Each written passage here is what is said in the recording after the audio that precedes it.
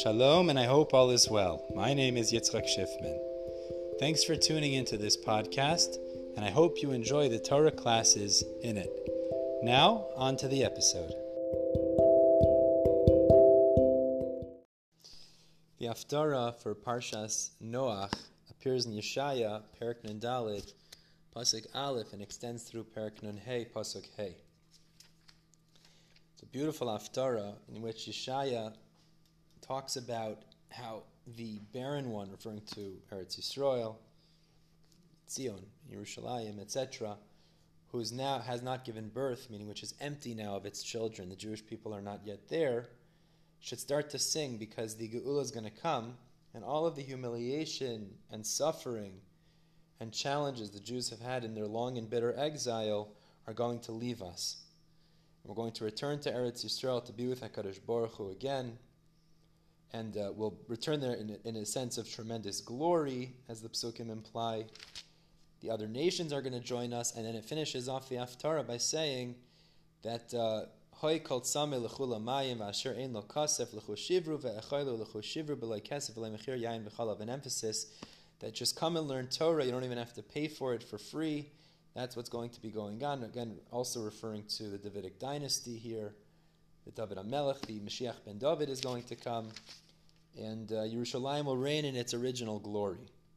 Now, the specific reference to our Parsha is Perek Nun Daled, Pasuk Tes. And the Pasuk there says, Ki mei Noach zois li. Like the waters of Noach, this is for me. Asher nishbati me avor me Noach oid ala aretz. That I swore, Hashem swore after the mabul, he would not bring the waters of Noach, meaning destructive waters of a mabul, to destroy the earth. Kei nishbati miktzoif alayich umig arbach. So too I swore from being angry against the Jewish people and from rebuking them. Ki heharim yamushu v'agvois timutena. Even if the mountains and hills will move and falter, v'chasti me'itach layamush, my kindness will never be removed from you. Bris shleimi samut, and the covenant of peace I won't remove from you. Amar merachamei Hashem, says Hashem who shows you mercy. Now, the truth is that there's been a lot of rebuke and a lot of anger throughout history. If one could definitely ask, is that we've been rebuked and punished and suffered so many times throughout history. So what does it mean that like the waters of the world won't destroy the world, so to Hashem won't show us anger in the sense that we won't be punished throughout history? Certainly we were punished throughout history. But the idea that emerges from this, which is a fantastic idea, is that HaKadosh Baruch Hu swore after the mabul that he won't destroy the world. He didn't necessarily swear that he wouldn't bring punishments or destruction to the world. In an overall sense, there won't be a total destruction to ruin the entire world. That is what HaKadosh Baruch Hu swore.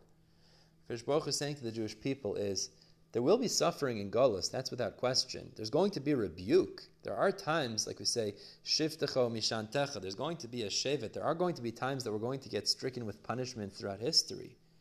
And those punishments, as we've mentioned many times, are really there to strengthen us and guide us in the right direction. That's without question. But I'm never going to break altogether the covenant, the treaty that we have between me and you. And this ties into the end of Parshas Noach, because the end of Parshas Noach introduces the reason for that. Why is there an everlasting treaty between HaKadosh Baruch Hu and the Jewish people? Because there was a person called Avraham Avinu. Avraham Avinu was the first one to recognize that there's a creator and he's all-powerful, and he's the one that I have to dedicate my life to.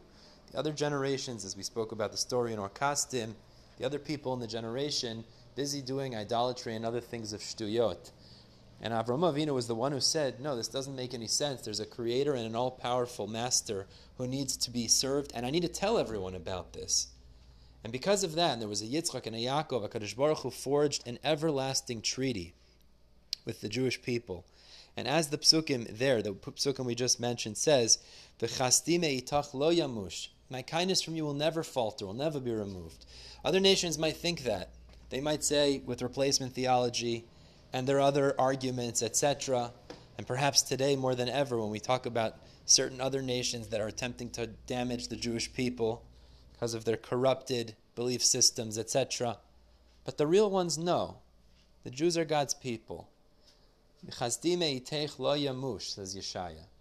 My kindness will never be removed from the Jewish people. Our treaty is everlasting. I will never destroy the world after following the mabul. And that treaty that I forged between the Jews and me, says Hashem, is never going to be removed. It's always going to be there. There will be punishments. There will be sufferings that are unfortunate. And that's true. But our treaty is everlasting. As is Hashem, we should be zoicha soon in our days to see this. All of our brothers and sisters in Eretz Yisrael and throughout the world should be protected by HaKadosh Baruch Hu, and we should be zoicha to the Geula Shlema, Meir of Yameinu. Everybody have a wonderful Shabbos and all the best.